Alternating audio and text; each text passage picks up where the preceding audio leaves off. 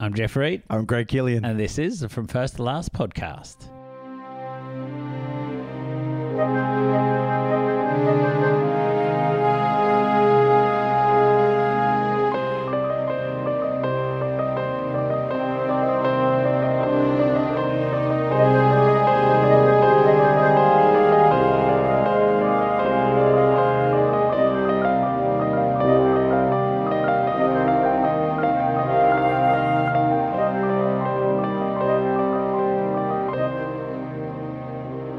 Hey, this is the From First to Last podcast, the podcast where my friend Craig and I, we get together each week. We work our way through a director's theatrical filmography from their first film all the way through to their last.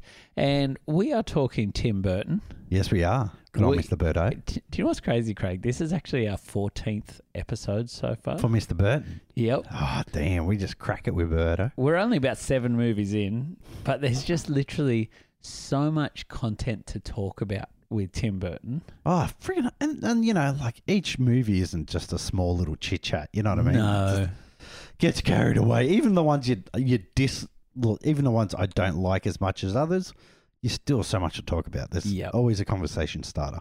100%. And He's a punking instigator. he is. He certainly is. He likes to buck the trend a little bit, doesn't he? Yes, he does. So we are having an absolute cracker of a time this season. I, every week, feel so excited to record. One, because we get to talk about the film, but actually because I'm like so excited to get to the next film. Yeah, I know. You know, in a weird way. No. There's nothing. We're just those movies we grew up with. 100%. And so it's like, it was funny. I was saying to Kathy Lee before we recorded, I was like, Kathy, I'm so excited tonight to talk. Craig and I are going to record 2 episodes tonight, so we will be talking Sleepy Hollow after this. Yeah. And I was like, I can't wait to talk Sleepy Hollow, because then it means this week I get to go watch Planet of the Apes. And I was like so excited for that. So I think it's been every week we've been like, can't wait to talk Mars Attacks, because then we'll get to what today's episode is, Craig, Yeah. which is we're going to talk Superman Lives. Oh, yeah. The death of Superman lives. Yeah, we'll be drawing on the documentary The Death of Superman Lives. Yep. It's pretty much the penultimate source material. Oh, yeah. It's a great source material. Yeah, and it's a documentary, and pretty much what they've done is, it was actually really fascinating. It was a crowdsourced documentary. Oh, yeah. There's some parts you could tell. Yeah, and they've Like sort when he of, first came out, I was like, oh, my God, it's almost like To Catch a Predator. You know, he's got Yeah, like 3 yeah. 3 screens behind him. This is Billy. yeah, and he was, John Schnepp was actually a writer for places like Collider and a lot of those online outlets. I thought I knew his name from And somewhere. sadly passed away a few years ago. Oh, no. Yeah, just got really ill. I can't for the life of me remember what it was, but yeah, it took everyone a bit by surprise. Oh, when that's it a happened. shame. So, unfortunately, like, I think that was the hope, that he would start doing these sort of documentaries about unmade films. Yeah. And you'd get this really in-depth look at it. And what's great about this documentary is that there's so much, for so long, Superman Lives had this aura of mystery around it. Yes. But But also a little aura of disgrace. very much so. It was sort of like a redheaded stepchild in that sort of Oh, quote yeah, unquote. yeah. It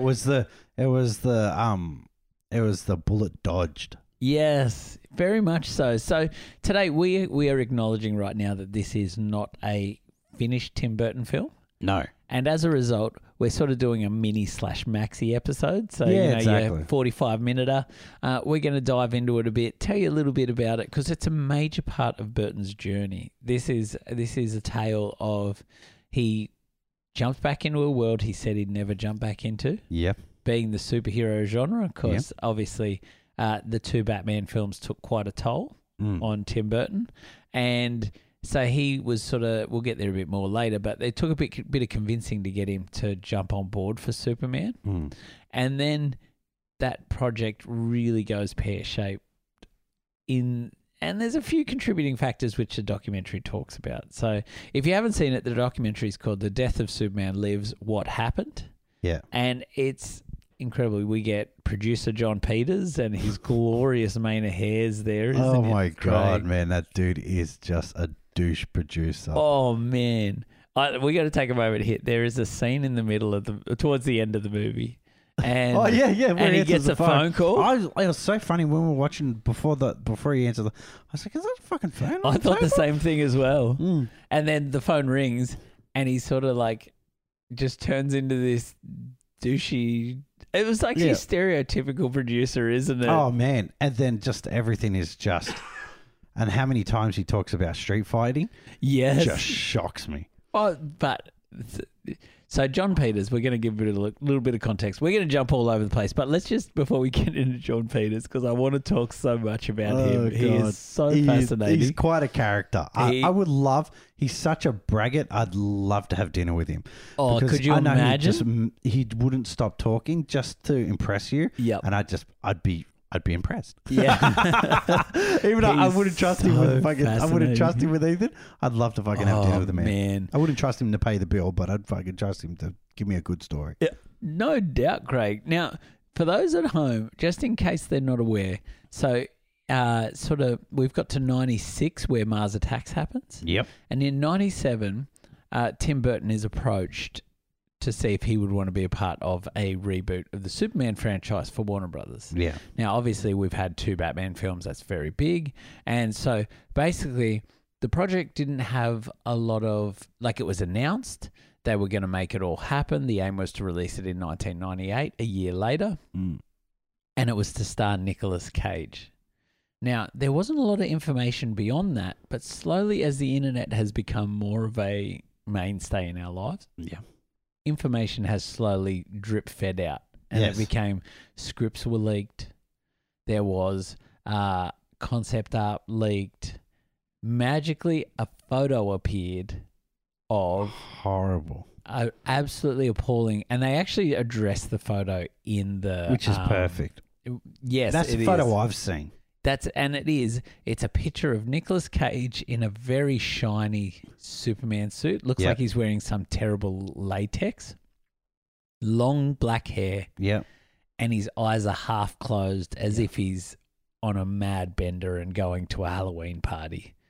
And that photo did the rounds for years and really led to this mystique around the fact that this was going to be an absolute train wreck of a film. Yeah, that was saved. Yeah. Because it wasn't made. That's exactly right. And it really blew my mind in the documentary when they talked about how Bryan Singer used that photo against people in his production of Superman Returns. Against executives. Yeah. Who would try to make suggestions and he'd say, you were going to make this. Yeah. He'd had the story is that Singer had a copy of that photo in a folder. Yep. Front page of that folder. Anytime someone questioned him, he produced the photo and said, "We are not making this movie." Yeah, we're making this one.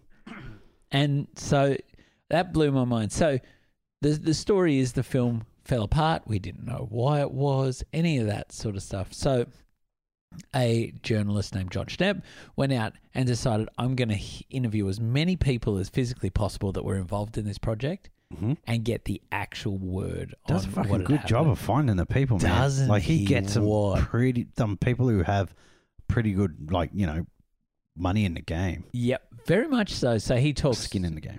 He talks to producer John Peters. Yeah. He talks to the film had 3 writers. There was Kevin Smith, who worked on it before Kevin loves to talk. Kevin has made a living out of talking about his experience on this film. Which he openly admits in it. He does. He addresses that and loves it.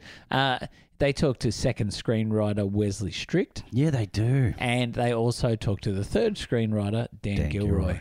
Along the way, they are amazingly, and this is what I love so much about this documentary, Craig, is that you get such a window into Tim Burton. Yeah. Because they are sitting in Tim's very dark, very gothic looking UK home. Yeah. Oh, you spot the beautiful UK portion of it, don't you? It's like an old church part where they've turned into a back end house. Yeah, I felt like we were in the Weasley house, but the people didn't have any of the lanterns lit. Except just freaky fucking dolls sitting around him. There was that ventriloquist doll sitting behind him. Yeah. That I was like, oh gosh. And there was lots of horror props around. And then they interview one of the writers. Yeah. Who helped write him, and he was in the same place. That's true. That's true. But he had the fucking doll right next to him. He did. He totally did. Oh my God, how are you not looking at that doll right now? Just waiting for it to fucking move. But they talk to concept artists, so they actually start. I love that. Start talking to all these different people that were brought in to give different flavors, and there's all this craziness, like the idea of a ship that was made and the incredible model of that skull ship. But also these poor artists, like creative artists, who are creating something for John Peters, the producer, as well as Tim Burton. Yeah.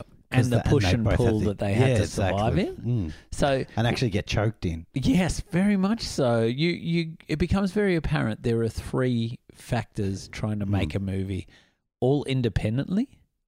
Yeah. And really the long and short of it is that no one could really agree. And as a result, Warner Brothers get very concerned. Yeah. At one stage, I read that the budget had got to about $190 million. Yeah, makes sense. Which is why Wesley Strict was removed from the movie and Dan Gilroy was brought in to really pare it all back. But what was really fascinating as well is that some of the concept art, including the photo that had been used as sort of fodder for why this was going to be a terrible film, they actually broke down those misconceptions. Yeah, exactly. And they talk about, there was one image of Superman laying in a weird sort of mechanical machine. Yeah. And they talk about... Brilliant idea. Oh, when they explain it, Craig, please elaborate for us. So, obviously, going through there's really one key line through it. And there's a lot of things that revolve around it. You know, villains change, the looks of villains change. One of the key things is it's based upon Superman's death. I guess. Yes. So, going back to the comic books, you know, Superman individual comics weren't going that well, and so they did this plan to kill Superman. Yep. And amazing comic book. The only comic book I've ever cried at. Yeah, wow. When I first got it, I've still got that copy too. Yeah, I had the novelization. Oh, I've got the novelization. It was great. Well. Yeah, it's good. He's good. And so they were going to make it that Superman dies.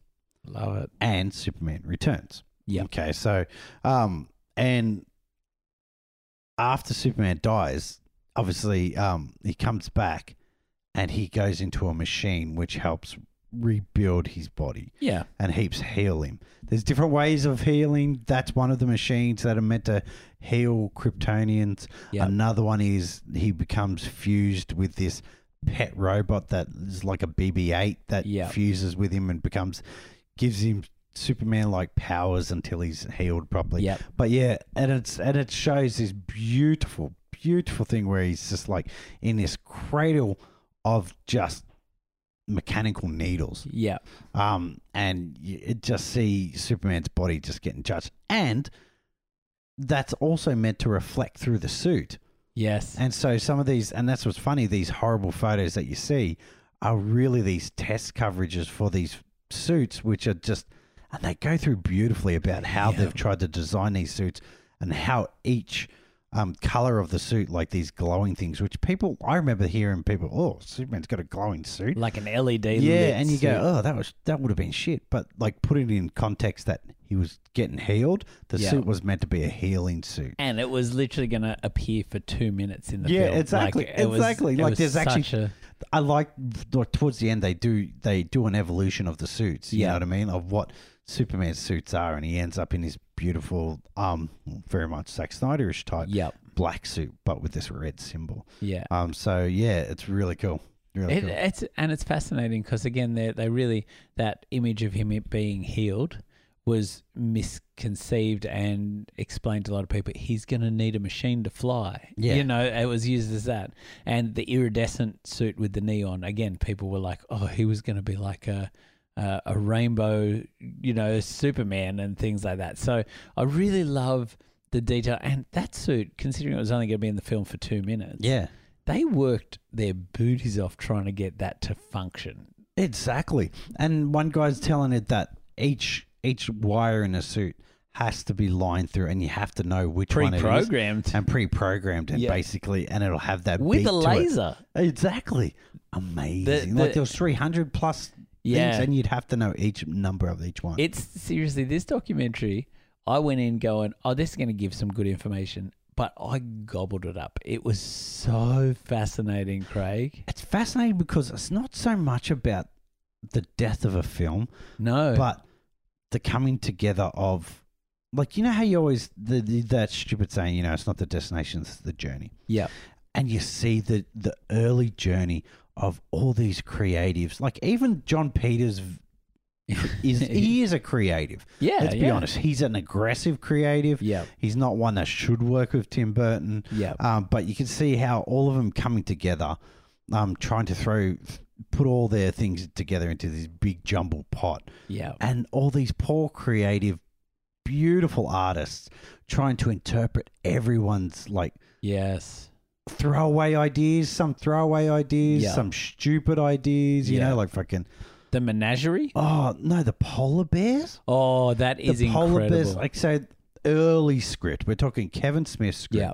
And one of the other things, here's another misconception brought up in the film that I always had, was that Kevin Smith wrote a shit script. Yes. And you see that Kevin Smith is very, very much hands tied Yes. through a lot of it. Because I always used to go, why did Kevin Smith write so much shit if he Yes. purports to be such a Superman How could fan? he get it so wrong? And you see why. Like, John Peters, and this is Kevin Smith, he's 26. Yeah, that's Coming incredible. straight off.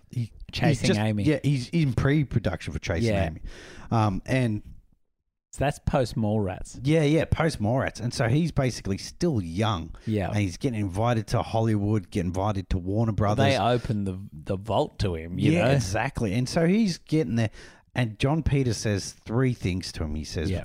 fucking, there's got to be no flying, Yeah, Superman's not allowed to fly. not allowed to fly. There's, He hated the suit. hated the suit, doesn't want to see him in the suit. Yeah. And he's giant spider. And he has to fight a giant spider. And when they go to the Fortress of Solitude, there should be some guards for an action sequence. And Kevin Smith says it beautifully, goes, why would Superman need guards? And he goes, well, there should be someone there. He goes, no, there shouldn't. It's the Fortress of Solitude. One fucking person should be there. It's solitude. You know, beautiful Kevin Smith. But then he goes, okay, well, we need to put an action sequence there. Yep. Throw a couple of polar bears.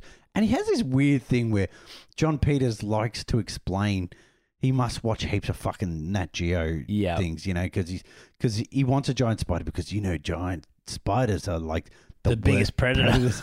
And it's only like 20 minutes later, he goes, throw polar bears in.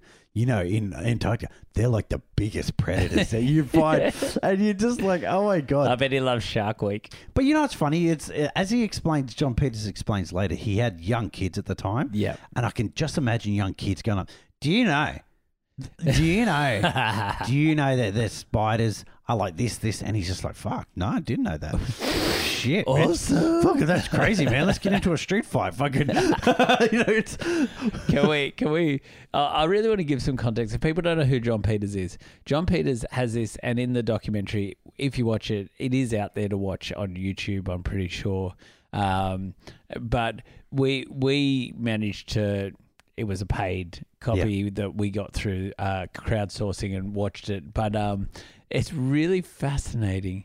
John Peters has this legacy within Hollywood, and basically he even addresses it in the documentary, which is he's known as a hairdresser first and foremost, which was John Peters was a hairdresser. He was actually employed as the hairdresser for Barbra Streisand. Yep. Ended up marrying Barbra Streisand. Yep. And becoming a producer on a couple films, which then snowballed into him becoming a mega producer. Yeah. And he's a talented producer. yeah, and he was involved in Batman. He was involved in Batman Returns. Yeah. Oh, I think he was, as an executive in Batman because Returns. because Tim Burton couldn't stand it. Yep. And Tim Burton's very PC without talking about it. He is in the book, Burton or Burton. I had a little read after I watched the documentary the other night, and Burton actually said he was very standoffish on signing on. Originally, it was because he actually believes that Superman is one of the weaker characters in the DC universe. Yeah. He said he actually works as a comic book character, but he doesn't believe he works well as a movie character. So he was a bit tentative about that. The other one was that he had to work with John Peters again. and the first Batman had been such a challenge to work with him. And you watch this and you go, oh, I get why Peters is. Oh, yeah, you could imagine him. Like, every day I reckon he'd be on the phone. just an aggressive look. They talk about it. He talks like a coke fiend. Yes. Obviously, we don't know if he is. No.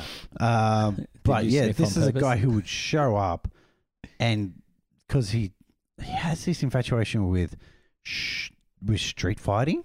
Well, he talks about Superman needs to be masculine. He mentions it a couple times. Yeah. The suit he felt made him look not macho. Yeah. So he didn't like the underpants on the outside of the suit. Yeah. Even the colours he didn't enjoy. That's right. He tells Kevin Smith his words exactly was, "It's faggoty." Yes, that was Yes, his that's right. words, and so then he talks about the fact that he would walk into production offices and just randomly pick people and wrestle them to the Do ground. martial arts moves on him. And people would run and hide from him. And he believed that he needed to bring the macho in there so people would get the essence of machoism. Yeah, exactly. And bring in the, it seems like a lot of shit where he's just throwing bullshit to justify Yeah. like a coke fiend type thing, you know what I mean? Where he's like, yeah, man, it was to bring the, I think you're just being a douche, And a couple times people say things like he'll mention something about, I told Tim Burton this, and then they go to Tim Burton and he's like at one stage they talk casting and John Peters is like, we signed on Sandra Bullock to be Lois Lane. And then Tim Burton's like, oh, I must have been away for those meetings. Yeah, I know. He's very PC. He's madly PC. Like, he'd just say, like, yeah, John is incredibly passionate about what He's he actually wants. way more diplomatic. Like, we joked about it on this season, the fact that he doesn't want to get involved and people get sacked. But the amount of creative differences that have been present within this season, I thought that Burton would be very outspoken. Yeah. And probably in that way, he doesn't understand humans. And in that, he just ends up saying things very straight. Yeah, exactly. That's why we originally made that joke that there's someone to translate for him, because he's just not good in the social But arena. he's so eloquent. But he also, you see him like when he has to fire, what's the second guy's name again? Wesley Strict. Wesley Strict. He calls him directly. And It's tells him, Burton doing the conversation around it. it. You have to go. You have to go. And so you're just like, Yeah. poor It's Birdo. Such a great window into Burton, though. It was really, I learned so much more about Burton in that than probably about how he operates as a creative as well. It made me realize, we've heard Johnny Depp talk about him as a genius from the moment they met. And there was that about him. He is so like on this other level when he's using his hands to talk. Yeah. That you're just like, wow, you can imagine him being like throwing a really far out concept into the ether, and you just get it because he's so on board and animated about it. Yeah, like there's one of the ones where one of the villains transforms Yep. into the face of every person that Superman knew. And it's a fight that happens underneath, I assume, Metropolis. And you see the sketches that Burton puts together for it. Yeah. And then you see, obviously, the honed full ones. honed tart. And it's terrifying. And you go, wow, Yeah. that would have been amazing to watch. It made me think it was really Cronenbergish. It was, that body horror sort Yeah. of style thing. And so, like, I think what really helps me in the documentary is that I go, all these things that I've heard would be horrible. And if you said, hey, Tim Burton's going to do a villain where there's like 1,000 faces on them and, Superman sees them, you'd go, oh, man, that's not going to work. But then you start seeing that concept art and you're like, whoa, hold on. Even the concept of Brainiac. Yeah. And the way Brainiac would play out, which was essentially a Mars Attacks style head in a jar. Yeah.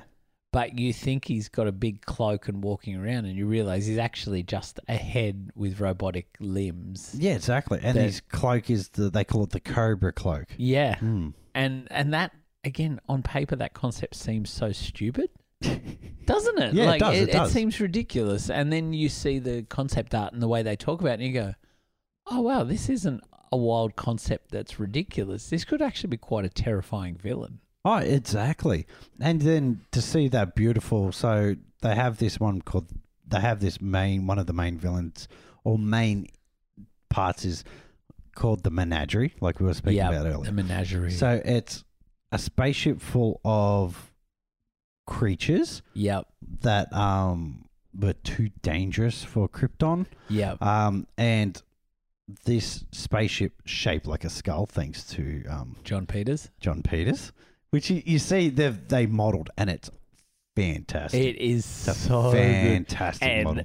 How about the story of when production shut down the day before that model disappeared? Yeah. And then the host says, well, you can tell everybody I know where that model is. It's in John Peters' house. Yeah, and he's standing right next to it. He's just like, John Peters knew in advance. And then, and that comes to Earth. Yeah. And so they have to stop that, which is, very similar if you think about, obviously, your Man of Steel. Yeah. About the machine coming to Earth, trying to terraform and those types of things. It reminded me a lot of, again, we before we got on the air had to talk to Uncle John Killian. We love him, man.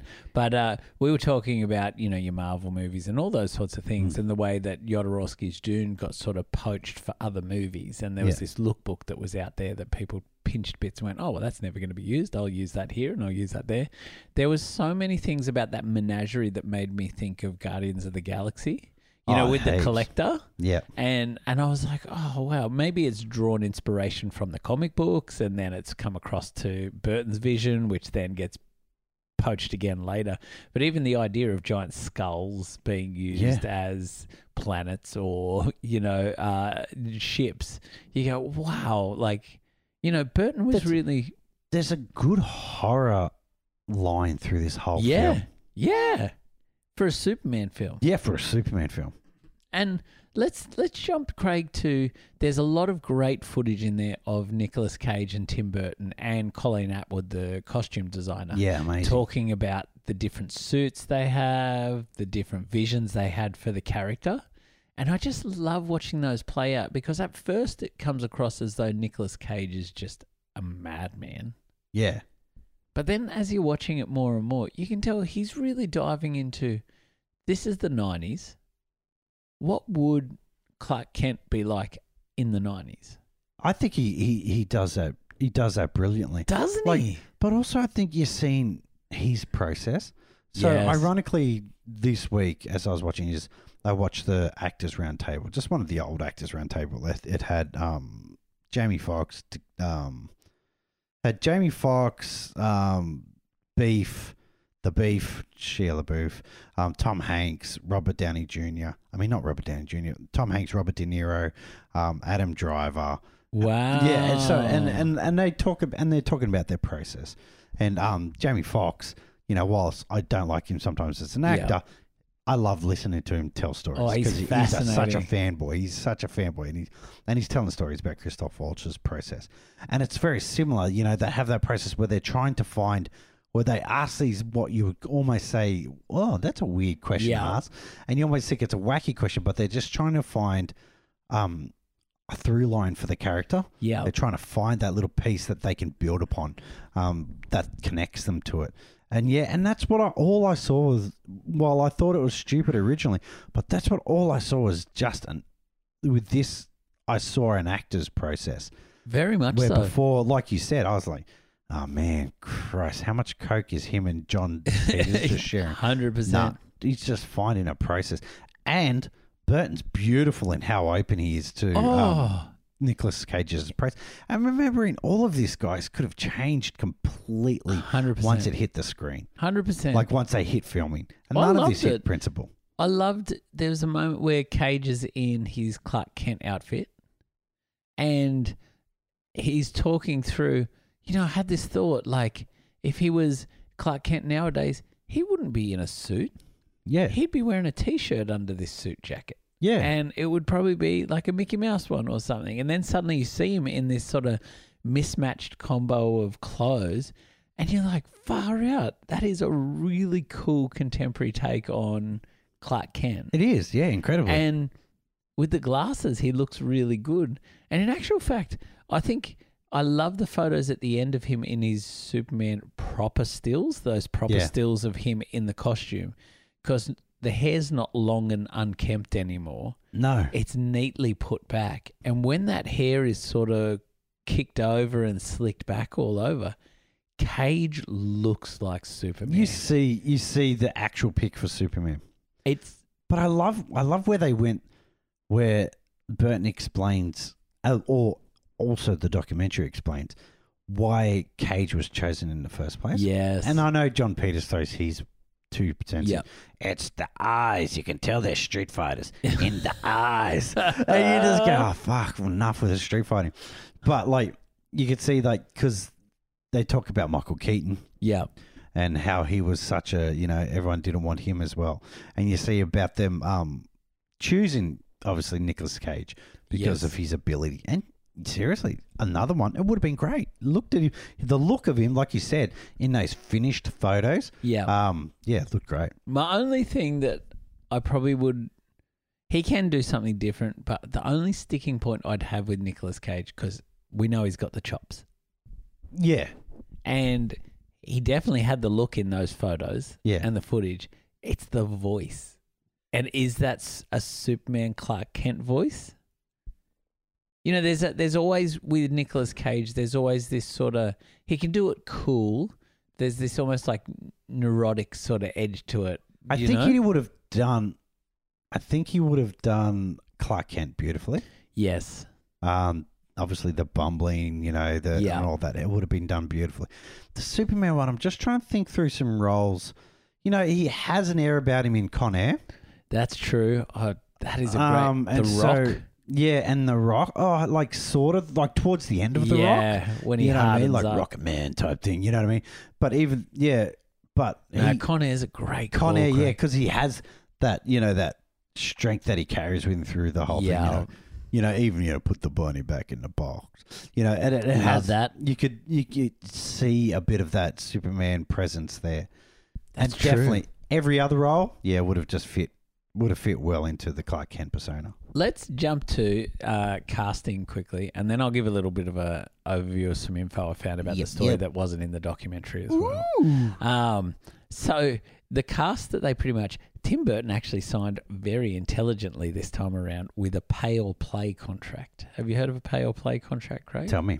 Essentially, for an actor, director, writer, your pay or play contract is that you get paid a certain amount no matter what. Yeah. So if the movie doesn't come out, if the movie doesn't get made, you still get this amount of money. Yep. So Tim Burton was on a $5 million pay or play deal. Bob Hoskins was on one of those. Really? For The Godfather. No. Yeah, so he got paid. I remember him telling the story about it. He got a huge check, like let's say $500,000 check for not even getting to that point. Wow. Smart, Bobby. Smart. So they actually got to a point where they were looking at casting. And obviously we've got Nicolas Cage was the first one on board, and he was on board before Burton even came on board for the project. Yeah. So basically Cage was a big portion of that. Now, there were some rumours. Burton really wanted Kevin Spacey for the role of Lex Luthor. Yep. Obviously that comes to fruition years down the track. And but they, at the time, and they said in his...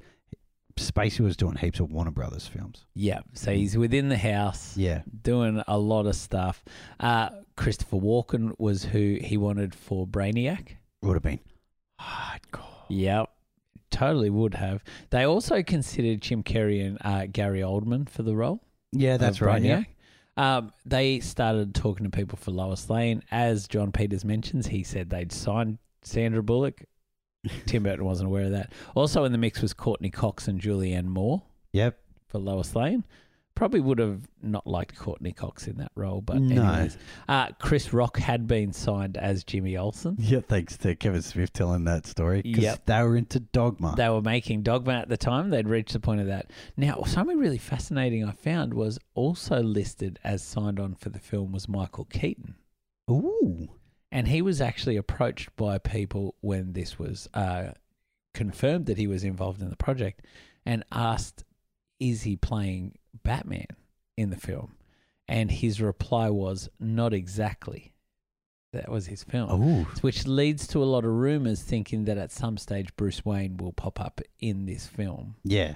And potentially setting up plans for Batman and Superman to appear in movies. Well, remember down the track. early iteration with Kevin Smith had an actual Batman monologue. Yes. On a big screen in like Times Square or type thing like that. Which they could have just had his voiceover and then that's Yeah, exactly. Where Keaton Batman involvement. comes on and says, to the people of Metropolis. Love it. Yeah, that would have been pretty damn awesome. Yeah, Pretty damn awesome. Man, and groundbreaking for those days because Yeah, those things just didn't happen. So they had all these sort of casts, and actually, like Peters talks about, and again, you take everything he says in this film with a grain of salt, don't you, Craig? Yeah. Oh, look, even in his mind, that's a grain of salt. With a grain of salt as well. Totally. But he talks about they got 3 weeks out for We'll call it a gram. A gram of salt. That's right, an 8 ball. And He'd be an 8 ball. So they get 3 weeks out from production and have to just shut everything down. And they talk about it. Burton talks about it. Peters gives his view on it. Everyone sort of gives their view on it. But essentially, Warner Brothers, well, it's attributed mainly to the fact that Batman and Robin comes out. And that made a real bomb of a franchise. Yeah. So Burton was still involved as a producer for Batman Forever. Yep. Not involved with Batman and Robin. So Burton's franchise has been pretty much decimated through nippled George Clooney. Yep. And so Neons as well. And Neons. So there's a real fear, and unfortunately for Burton, Joel Schumacher's film starts attaching a stigma to his take on things. Of course. So people in the press are very loud, fans are very loud about the fact that Tim Burton is going to make a Batman and Robin version of Superman. So Warner Brothers are worried because obviously Superman is a massive part of this, what they want to be a part of. And strangely, for something so important to them, John Peters just pulls the rug out from under them and buys the rights without them even realizing. But that's hilarious because it was before computers. Yeah. So no one actually had a red flag to say that the rights were coming up. Yeah, and so you could it was such a funny little story, and you can tell he loves the fact that he did that, doesn't he? So that's a major proportion. They also talk about the fact that they were pretty much on a 6 or 7 film streak of losing big money. And Warner Brothers just weren't being a financial success that year at all. And therefore, they decided that this was so much outlay with so much risk on a film that had so many elements that they were concerned about. And I'm sure if you were a Warner Brothers executive, and I'll just read a couple other things I wrote down here. So these are John Peters' weird things that he's thrown in. We heard he couldn't fly. He was worried the character looks like an overgrown Boy Scout. God. Right.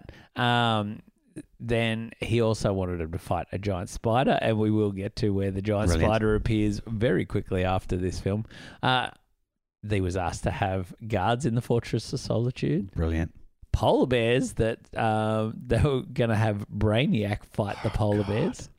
And that's this Hilarious. weird, random, just Brainiac lands and just shoots him with eye beams. That's exactly right. Now, supposedly that Brainiac would have been Christopher Walken fighting 100%. Just remember 100%. That. Keep that in mind, everyone. Supposedly, Peters had also been in part of a 20th anniversary Star Wars screening and got very excited about a few things in that film. Wow. So this influenced a lot of things. So he asked for a space dog that would be a companion to Brainiac. Yep. That he would present to Lex Luthor as a gift at some point, because he was inspired in the way that George Lucas could merchandise toys and thought a space dog would be a great way to sell toys and things. Peters also really wanted we talked about the robot assistant, that there would be a robot assistant for Superman, which was sort of began as a robot teddy bear and then evolved into his floating companion. There was also going to be a robotic assistant to Brainiac. Oh, cool. Called Elron. Oh, God. And it was going to be basically, this is a quote from John Peters. It was going to be a gay R2-D2 with attitude. A gay R2-D2 with attitude. Yep. So you're basically saying C-3PO. Just shorter. All right, cool. So all these things are going on. You're hearing about ships that need to be like giant floating skulls. And in saying this, though, I love their concept of Krypton. Actually, Krypton was really cool, wasn't it? Sounded fucking amazing. And the fact that, like, Krypton shifted, like, up and down, like, almost like they built the world to, because the world was falling apart, but they built to live around the cracks and the movement of the world. Yeah. Amazing. Yeah, it really was. And you could actually see there are elements of what they described they wanted to do, obviously drawing from a comic book. So there's things, but you see elements that pop up in Man of Steel. Oh, there's heaps of elements you see pop up in Man. Totally, hey. But you know what I mean? But also in saying that, heaps of elements in, like you said, Jodorowsky's Dune and then friggin' Star Wars and everything like that. Yeah, totally. Archetypal things, yeah. Yeah, very much so. So all these wild demands and the fact that Peters was very present, there's this story about the fact that he would rock into production offices with his family in tow and the kids would just walk around telling all the artists they hate that. They hate that. They hate that. They wouldn't even look up. And they talk about how demoralizing it was. So I think if you were Warner Brothers, you'd be like, we're going to throw a lot of money at this. It sounds bonkers. Yeah. We've not seen anything this bonkers before. I think we should get out of this shit before it sinks. I also think that a lot of what you see, I think as much as John Peters, I think, wants to get the project off the ground, he's still a person who wants to make as much dirty money as it is. So 100%. Him and the studios are closer to being on one side than he has been on Tim Burton's side. Very much. I think when he goes into those places and looks at characters and says, look, that, and getting kids to say, that looks horrible, that looks great. What he wants is a kid to look at it and go, okay, that's merchandisable. That isn't. That's merchandisable. That isn't. Yep. And I think that's what he was going for. And the moment that project, they talk about like within a week of that project falling apart, Peters moved all the funds that they had put aside for Superman Lives, gets shifted to a different project, which was to be a high concept project starring Will Smith. We know how you love that guy, Craig. Yes. And Kevin Kline. Love Kevin Kline. Which is Wild Wild West, which was produced by John Peters. Oh, man. Featured a giant spider at the end. And even spider. The villain, and I love Kevin Smith saying that, even the villain is basically a head on spider legs. What was really crazy though, Craig, is even despite that, they actually persevered for quite a number of years afterwards trying to get Superman Lives made. Oh, really? So it didn't die with Burton. Oh, well, I did not know that. I just thought dead in the water. So but Nicolas Cage and Burton left at the same time. No, Cage stayed on. Makes sense, because Cage, he is heavily invested in. He used to own. I think it got stolen. It did. He owned the number one. He owned a number Superman one Action Comics number one. Yep. Pretty crazy. He's a massive Superman fan. Yeah. So using Dan Gilroy's script, Peters went out and tried to get Michael Bay to make the movie. Wow. He offered it to Martin Campbell. Martin Campbell. Which you'd think at that time he's coming off the back of GoldenEye. So, and probably getting prepped not long into the future to start tackling Casino Royale. Brett Ratner turned it down. Wow. Yep. He decided to do The Family Man, which I believe with Nicolas Cage. Have Nicolas Cage in it, actually. It does. Because it's a remake of... forgotten. Oh, let me have a look. I'll check right now for you. It's that Christmas movie. I'm not a huge... It's very big in the States. I didn't know Jeremy Piven. Is it A Christmas Tale or something like that? Yeah. It's with Jimmy Stewart. The one with the leg lamp that everyone goes nuts about. It's funny, isn't it? James Stewart is in it. It's a Wonderful Life. It's a Wonderful Life. There you go. Thank you, Craig, for jogging my memory. I'm also in there.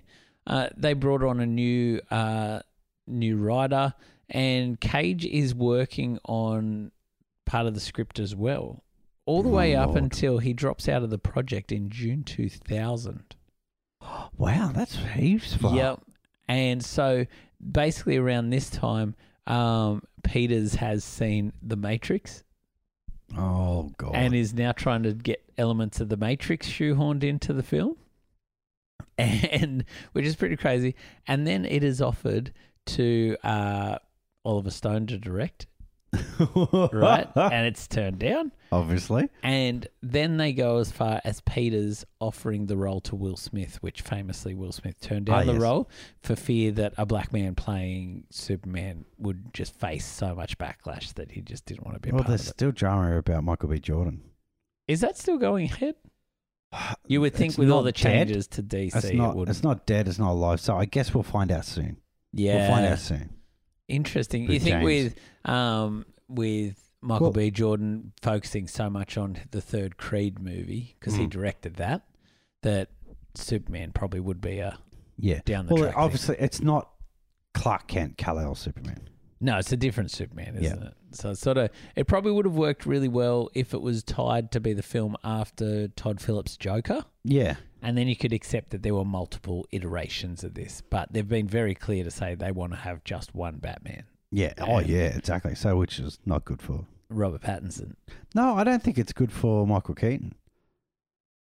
That's true. I think it's. Do you think Flashpoint? We're sort of going off on. I think Robert Pattinson is stuck. He's there. Well, I did see. I think Matt Reeves has built in a huge. That's a beautiful world. Yeah, he's building in a huge world. Like they would be filming already the spin-offs, wouldn't they? I don't know. TV series. Oh, there is a Penguin TV series with Colin Farrell, but I did hear that they're really keen on keeping Ben Affleck as the Batman for a little while. Oh, really? This new iteration. I guess we'll find out. So, well, no, because Affleck and Damon have just opened their own production company, which is called Artist Equity, and Affleck has said that he will no longer be making any movies for any studios, only for Artist Equity. Wow. Where he'll be signing on it, doing directing, producing and acting only at Artist Equity. Wow, there you go. So long, Mr. Affleck. A lot, because I remember seeing there was an article today or yesterday that said the death of Batman. Wow. Affleck's Batman, because of this Artist Equity productions company that's gotten together. Fascinating. There you go. Fascinating. Well, Craig, we've had a great chat already about this very fascinating. Oh, incredibly fascinating movie. It's eye-opening and myth-busting. It is, isn't it? It wasn't the hellhole that everyone made it out to be. I actually think we might have got a really good film out of this. I think not a great one. I think, ironically, John Peters does it best. It definitely would have been an original film. Yeah. It might not have been a hit, like you guess. It might not have been a hit, but it would have been an original film. And I think it would have been, it's wild. Yeah, it is. It's wild. And fuck, there'd be some visually stunning bits in it. It would have been bold, wouldn't visually stunning bits in it, man. I even like in the film, they show ILM did some screen tests of Nicolas Cage flying, but it was written in a way that Kevin Smith is very vocal on the fact that he wrote it as if it was just a blur. So flying was like a fast blur, not an actual fly.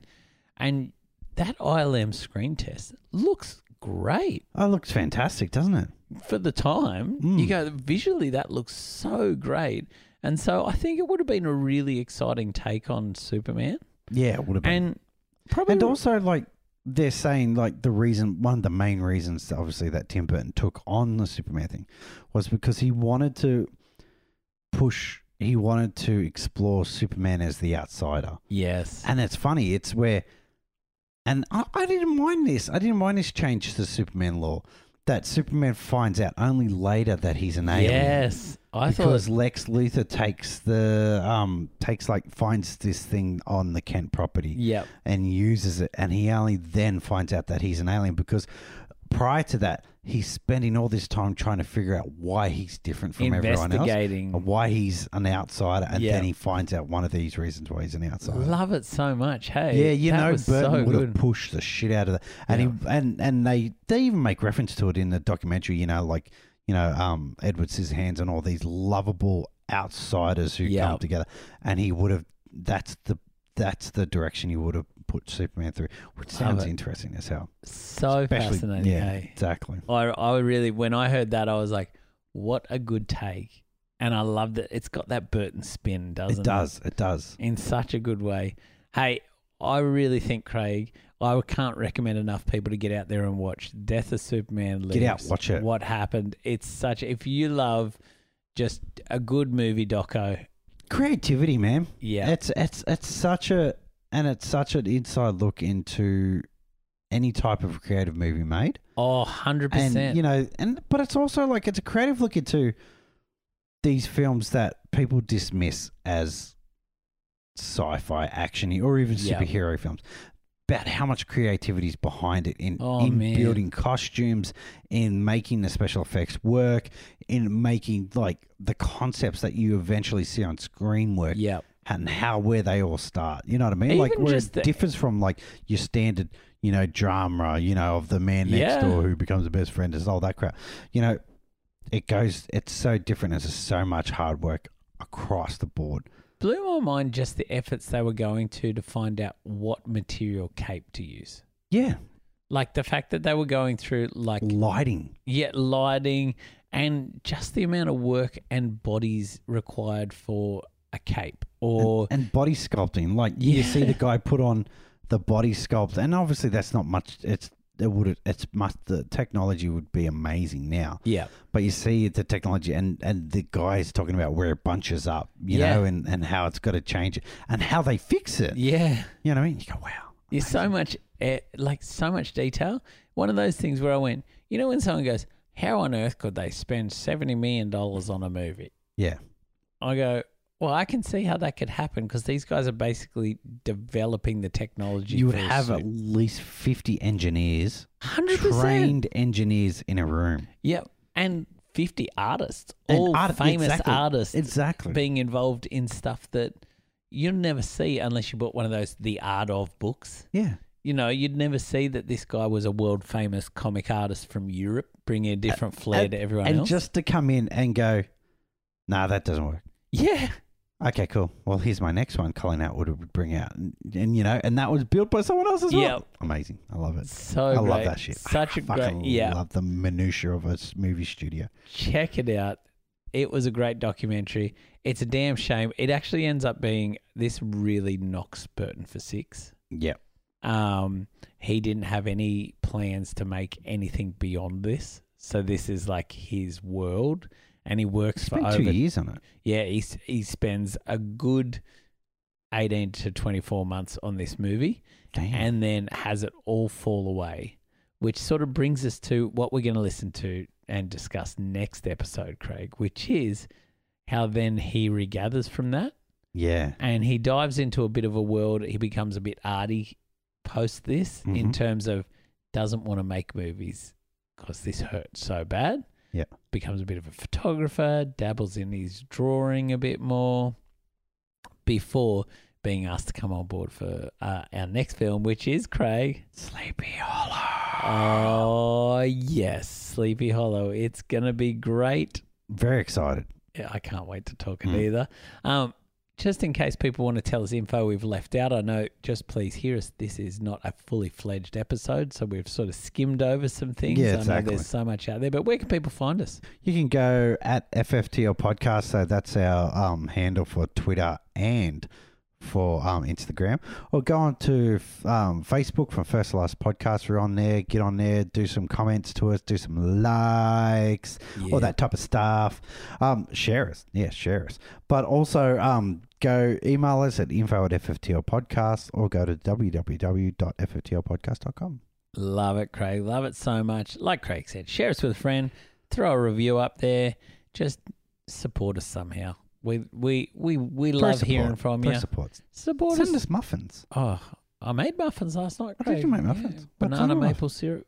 Oh, Is that nice? Real nice. I'll let you try one later. Thank you. I will. I just put that face on because I want to try it. I will eat it. I'll let you try one. Thank you. I do enjoy a good bake. So next episode, we are going to be talking Sleepy Hollow. Tune in. Oh, tune in. It's going to be a heck of a lot of fun. It will be heaps of fun. Ichabod Crane. Ichabod Crane. Johnny Depp's in the house. Yeah. So I can't wait, Craig. So for all of us here at From First to Last podcast, I'm Jeff Reed. I'm Craig Killian. We'll catch you next time. Adios.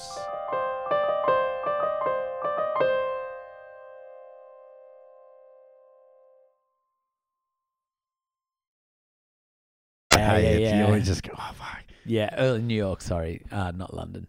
Yeah. But like it really is. There's so many little elements that I go, wow, he's having so much fun in this film. It's weird. It's like the fact that what you just said earlier, that he's never jumped. He's never. You can see he's just having so much fun. It's got, again, we've drawn parallels throughout the season to Sam Raimi. Yeah. And it feels like the way a Raimi film feels, which is there's such dark content.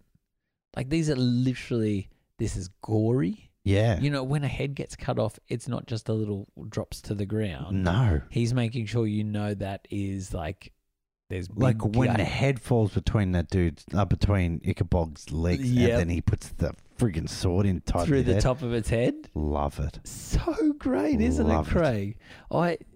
He's having so much fun, and you can't help think of Sam Raimi, who just seems to have this gleeful joy doing it. I could imagine Sam Raimi watching this film and going, oh, I love this film. Yeah, let's put it on. Let's have some fun. Yeah. It's just going to be, I can see this being like, you know, like people have guilty pleasure movies. Yeah. It'd be like Sam Raimi's like, time for Ichabod. Yeah, exactly. Incredibly. Let's get it out there. And so oh man, so much that I love about this movie. Let's talk Johnny Depp. Yeah, let's talk Johnny Depp.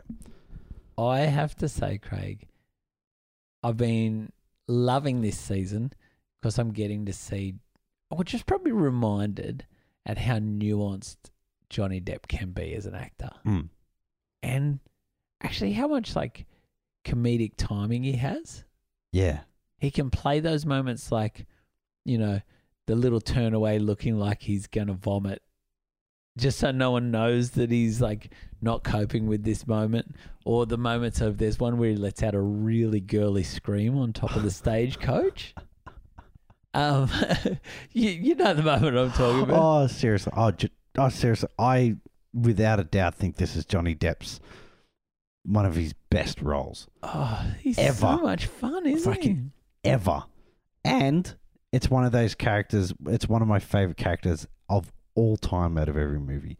And it's because of what Johnny Depp brings to it. It's so great, isn't it? It's and I think I've said it before, but the whole idea of that this man is a coward after the fact of being so brave, is just amazing to me. Like the fact that they bring him across as this coward who then gets on a horse and runs into the fucking forest, who chases and fights with the headless horseman, and obviously collapses at the end. I have so much love for this character like Ichabod Crane and how well Johnny Depp does that. Yeah. Like if you played this one straight, it would never hold as dear to me, or I guess as many other people as it does. But because he played it that intelligent, quirky, heartfelt, but also just cowardly brave. You know what I mean? It is just amazing. Just absolutely. I can't stop. I can't give enough praise to Johnny Depp in this film. I love it because there are little moments like you see his intelligence come through decisions that they make for Depp's performance. Like the first time that he sees the Headless Horseman on the horse, which you find out is a practical joke played by Casper Van Dien. Yeah. But that moment, he's too terrified to ride into the woods and chase him. But then the next time it happens, he's survived it and he's overcome the fear. So then he gets on the horse and is brave. And there's a almost scientific sort of approach in that. You know, like, oh, I've deduced that this is not that scary. So therefore I can jump in and do this. But then later he screams out of fear. I love because he embodies my personal belief in what courage is. Yes. Like I don't believe courage and bravery is being fearless. I think fearless is for people who have no brains. Yeah. I think courage and bravery is when you're fucking scared, but you do it anyway. Yes. And that's what I love about him. You can tell he's terrified. He's like us. If we were like, but there's a sense of duty and responsibility where he just goes there's a lot of times at night where, I'll wake up and I'm not comparing myself to chasing a headless horseman, but you hear noises outside and you're like, oh, I don't want to get up. But you're like, I have to. It's my duty. It's my responsibility. Yep. And you get up and you fucking do it anyway. Have you got the bat, Craig? Have you got the bat? Oh, I have a bat. Yeah. It's a handle. Oh. Yeah, I know. Exactly. Oh. I know. I'm very fancy because the handle's got it's got the proper grip and all that. Pretty good. Pretty damn good. But yeah, and you just go out and you check this shit and you're just like, but that's what I love about it. Like that's why I so just feel for every time he's on the screen. Yep. He's brilliant. He brilliant. Sure is.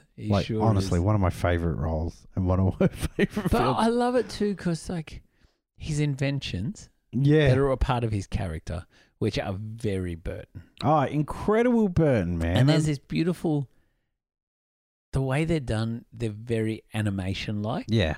So, the giant, telescopic, eye lens that he pops on and things like that. You go, oh, man. You can see that happening in a cartoon and it's very, very funny. And you can see why they built those quirks into him because, let's be honest, fucking Depp looks just dashing. He in does. That old school times, and everything like that. He's got he even got a fucking spit curl down his arm, down his hair.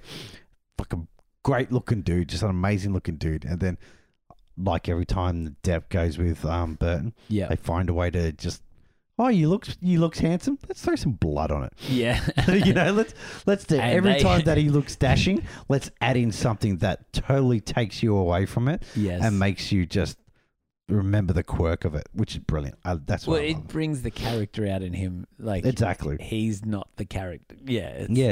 That's why he's always managed to sidestep part of that. Yes, I do love it. They really whip that blood in his face too when it's happening. It hits him so hard. I know. It jolts back. I love that so much. Yeah, I love. There was one tool he had where it was sort of like a big hook sort of thing on his hand. And again, you look at it and you go, oh man, there's so many little elements that they've drawn what would a refined Edward Scissorhands be like? All these moments that you go, oh wow, it's so tactile, so it makes sense. It's like this evolution of Burton within that character in so many ways. So great. I just love it. Fun little fact I found, Craig. Yep. Did you know that the stunt person for the Headless Horseman that did all the horse riding in that costume has big ties to the #1 film for 1999. Ooh. Which Darth Maul himself. That's Ray Park. It's Ray Park. The Headless Horseman. Anytime it's not Christopher Walken. Obviously, yeah. That's Ray Park with that big costume on, riding the horse. That's brilliant. Around. And I had no idea at all, Craig, that was absolutely brilliant. Ray Park. I didn't know that at all. Can we talk the origin story of the Headless Horseman? Yeah. And the way, I love, Craig, the way that it plays out almost like a mystery. Yeah. Not that, it's not playing out in the sense of a traditional horror movie, which is just how do we survive? How do we survive? And then along the way you stumble across something that goes, oh, it's an ancient burial ground. Let's kill the book, like your Evil Dead style. I love the fact that he's actually doing investigation because he's a police officer to start with. Then he's digging up bodies and he's discovering that one of them was a pregnant lady. And, all these things that you start discovering along the way that leads to the discovery of someone stole the head of the horseman. How do we work this out?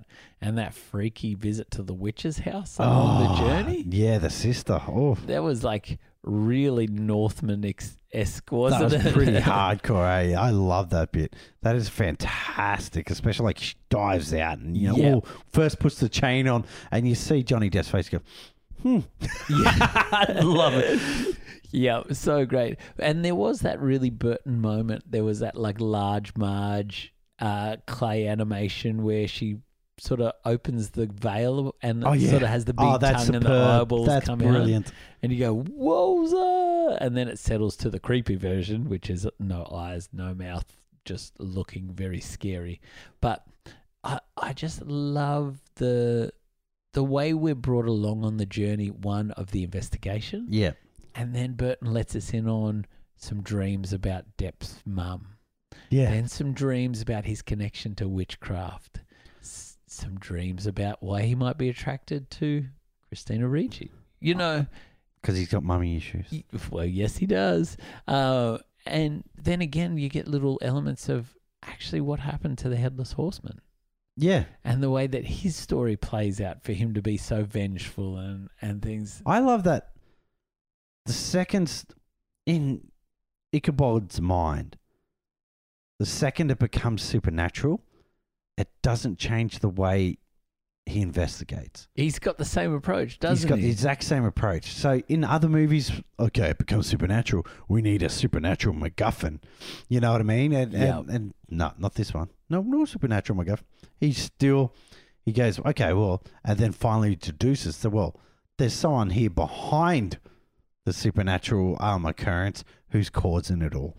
And I love it. And then he has to go through the investigative process like through that. It's so great, isn't it? It is brilliant. It's brilliant. It's so great. It really made me want to do a double feature of From Hell because from memory, it was very procedural like that again. So I really wanted to dabble in that. I also love his little offsider and that little... love that dude. He who just looks lost like his dad. A mini Tim Burton. Yeah, he does. He does look like Mini Burton. And ends up just being a servant for him. Yeah. Which, his dad was a manservant, so yeah. It's just a natural progression for him. Yeah, I love it. Just like, obviously, and seeing, he's just making a kid carry all the fucking luggage. Like, why didn't you just get the guy to drop you off in front of your house? Let's stop here and do a gentle little walk while you're carrying all my fucking luggage. Love it so much. But I really love the way that little relationship plays out. It is a good little relationship. Mentorship relationship. I do love Christina Ricci in this film. She's beautiful. Isn't she? Absolutely beautiful, yeah. There's a way that she looks, so she's bewitching. Yeah. So you can imagine she is a witch. There's something about her that you go, oh. But at the same time, compared to her stepmother, yeah, you go, well, she's definitely a witch. Whereas Christina Ricci just has this look that there's a sweetness to her that you go. I think they do the whole white witch, black witch, like dark witch way pretty good. They do, don't they? Yeah, exactly. Yeah, they really reach that well, and it's not again like the moment where he stumbles across the mum in the woods with a guy. Yeah. And she's like cutting her hand and making sacrifices and things like that. I actually had to, when I watched it, I just looked away for 2 seconds and came back and was like, is that Christina Ricci doing that? And then I had to rewind and go, oh, no, it's the mum. It's the mum. Which the dude is really strange on a second viewing. He's just kissing her corset. Yeah. Jeffrey Jones. Oh, was that Jeffrey Jones? You don't realise it until Jeffrey Jones gets hit and dies.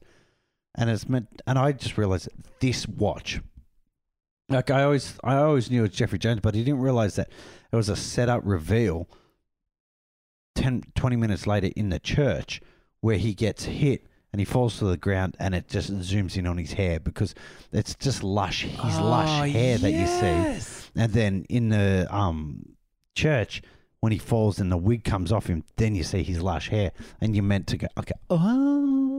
And she's been having an affair with him. Yeah, or she has an affair with everyone. Yes. Oh, that makes so much sense, Craig. Thanks for that. That's awesome. right. How about, I'm glad you brought up the church scene because that little scene where he rips the fence post off. Brilliant. And like That is just chaotic. I love the Isn't fact it? that it's basically there's a fight inside, there's a fight outside, there's a girl doing witchcraft on the inside as well, Yeah. and then good old Michael Gambon just getting done like that. Love it. And the color of the blood that he uses throughout the film Beautiful. is like he's got that orange red going on. Yeah, it's almost that old school pig's blood, but it Yeah. has a little bit more sheen to it than that. It's funny because I Not as love much sugar in it. I love the opening where sort of it's alluding to the fact that this is blood, and then we realize it's actually wax. Ah, that's being cool. part of Yeah, the I remember that. leather. Yeah, I remember going, wow, where's the blood at the start? Yeah. Yeah, and I was like, oh man, he loves a good opening credits, doesn't These he? opening credits are fantastic. Absolutely so brilliant. good. I really, really like this film, Craig. Mm. It's been such a not a revelation, because I think this isn't like that surprised me a lot. Say like a Mars Attacks, which Yeah. I was like, wow, I'm Yeah, blown same. I away was by how surprised much I heaps like of it. that. But what I probably have loved about this film is the fact that it holds up so well. Yeah. Like, considering it's, what would it be, 20 odd years old? Yeah. So it holds up really well. I love there was a little bit of personal growth you saw, obviously, from Burton. There's like a little symbolism where you see him destroy his own, the windmill. windmill. Yeah. And that's almost like him putting his flag into. This whole movie strikes me as when you get an awesome sportsman who finally gets to play in his home ground. Yes. You know what I mean? In front of his home crowd. Yep. And this is for my home crowd. You know what I mean? And they're always, all like a comedian. They're always that bit funnier when they're on their home crowd because they're more Yep. relaxed. They're chilling. They're throwing jokes out that only the home crowd understand. Yep. And this is that film. And I just, fantastic. So good. I do love, in my research, I found that the design of the tree and the windmill, there was one other thing, I can't remember what it was, Sword? but The sword looks like a dangerous version of fucking Mary Poppins umbrella. totally. I was waiting for it to talk. Those things were actually already designed, and they had artwork for all of it, and that was part of the pitch to get Burton involved. Poor was to Jaeger show all bomb. of this. So those things were all elements that they were really like, yes, we can get this happening. I love that explosion of the miniature windmill. I love it. I don't know why it explodes like that, but I don't fucking care. Not me either. I don't care. It goes. And it's one of the funniest lines in the whole film. Where he goes, "Is he dead? Well, that's the hard part. He was dead to begin with." I fucking love Depp in this film. There's another moment in the film as well, which was like, I've learnt that it was an improvised line, which someone's like, "Oh, you better be careful. You don't want to lose your head." And that was just a little improvised moment in the moment. So I do love that moment. But yeah, Depp is so good in this film, isn't it? So funny. Do you think would you say this is his best Burton performance, Craig? As of now, yeah. I really don't want to push anything because I was really impressed, even though I don't hold the movie as high as this one. I am impressed with his Willy Wonka. Yeah. I know he's done. I fucking love Dark Shadows. Yes. And I don't want to jump out just yet and just, say this is it. Yeah.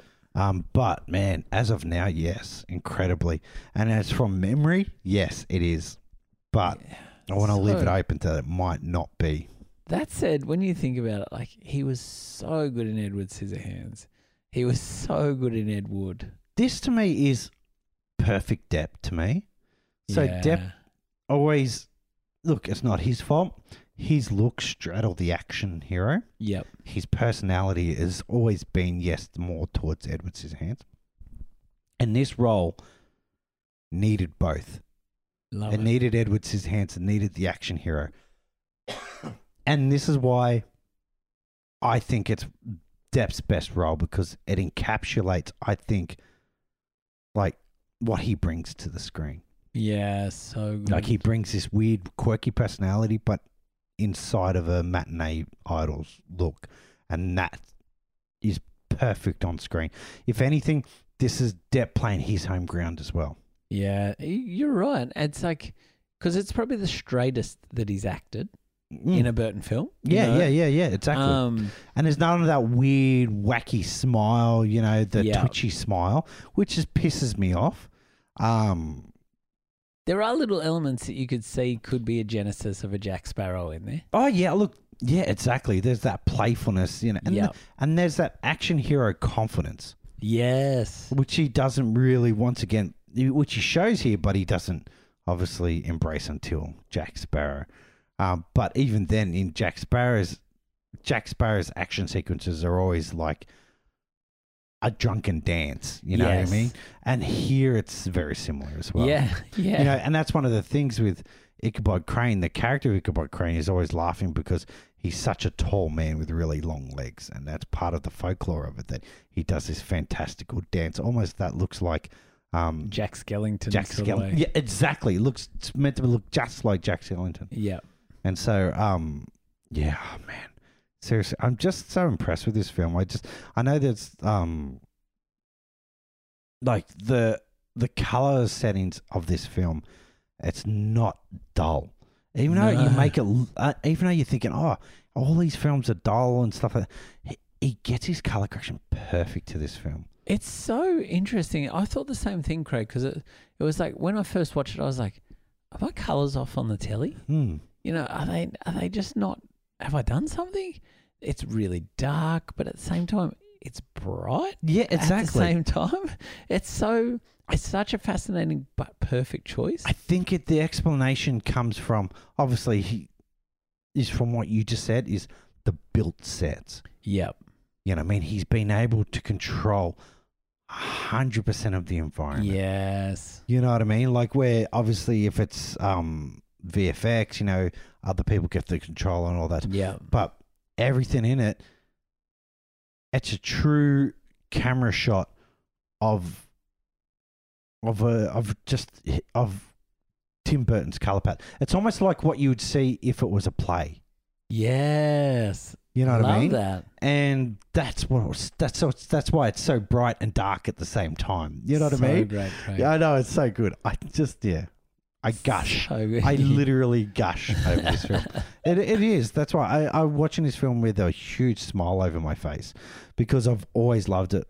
My mum always loved it because she just thought Johnny Depp was hilarious, and she loves gore and shit. And I just loved it because, like I said, I just love the character of Johnny Depp. I think Ichabod Crane is one of the most just unique characters in the history of cinema. I love it, Craig. I love it so much. I do love that this film as well. When you put a film on, sometimes we have it here on the podcast. You put a film on and you're just like, all right, let's do this. Yep. I'm going to have to slog this one out. Yes. You probably felt that way in Ed Wood. No, I was excited for Ed Wood. This movie, I felt it halfway through. I put it on, and from the moment it starts, I'm like, I'm in for a journey. Same. I paused it every time my wife and kid would speak. Okay, can you just not? Yep. Totally. And I think that speaks volumes for probably Burton's filmmaking, because I actually find most of his films, they've all been really engaging. Yes, they are all. They are engaging. And so it's not a film that I get 10 minutes in and I'm like, oh man, might check my phone. Yeah. Wonder what's happening in the social world. Yeah, that's exactly right. And so his films just, for me, are not background noise films. Yeah. They're like, put your phone down, go on a journey, just have a great time. Do you know what I mean? Yeah, exactly. Yeah. And so I think, Craig, this might bring us to a great part of the podcast where each week we take a look at our Cinephile Studio whiteboard. Very hard, this one. And we rank the films. Rank now, that Craig, bitch. This is our 8th film. At number 1, you have Batman Returns. Batman. Edward Scissorhands at 2, Batman at 3, Mars Attacks 4, Beetlejuice 5, Edward 6, Pee-wee's Big Adventure at 7. Yeah. I've got Edward at number 1, Batman Returns 2, Edward Scissorhands 3, Mars Attacks 4, Batman 5, Beetlejuice 6, and Pee-wee's Big Adventure at 7. Now, Craig, would love to know, where on earth are you going to rank this bad boy? Very easy, mate. Throw it at number 1. Whoa!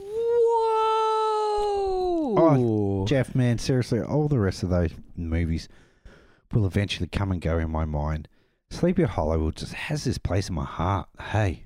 Oh, I love it, Craig. I don't know whether I love how bold you are. See too much of, like, you know, I love Ichabod Crane. I love Johnny Depp's Ichabod Crane. You know, I guess one of the scariest things when I was a kid, when I was younger, was that animated short. Yeah. You know what I mean? The whole idea of Headless has always been a scary thing for me ever since, you know, Christopher Lloyd in Amazing Stories. And, you know what I mean? These types of things are just like that. And so, yeah, Sleepy Hollow, it just hits me right, man. I love it, Craig. Hits me right. I love it. I love and just loving it more. Like, even I went in down a rabbit hole based on the curvy glass. Oh, yeah. Yeah, you know the circly curvy glass? Yeah. It's called crown glass. So it's actually where they use where they're obviously making the glass in the old-fashioned days. Yep. And where they break off the glass stick off it. Yeah, and that's what makes that curve. Most of the time, it's not just that one. It's a whole pattern of crown glass around it. But yeah. So fascinating. I know, random. So great, Craig. This one's been a really hard one for me to decide where to put it. I loved it.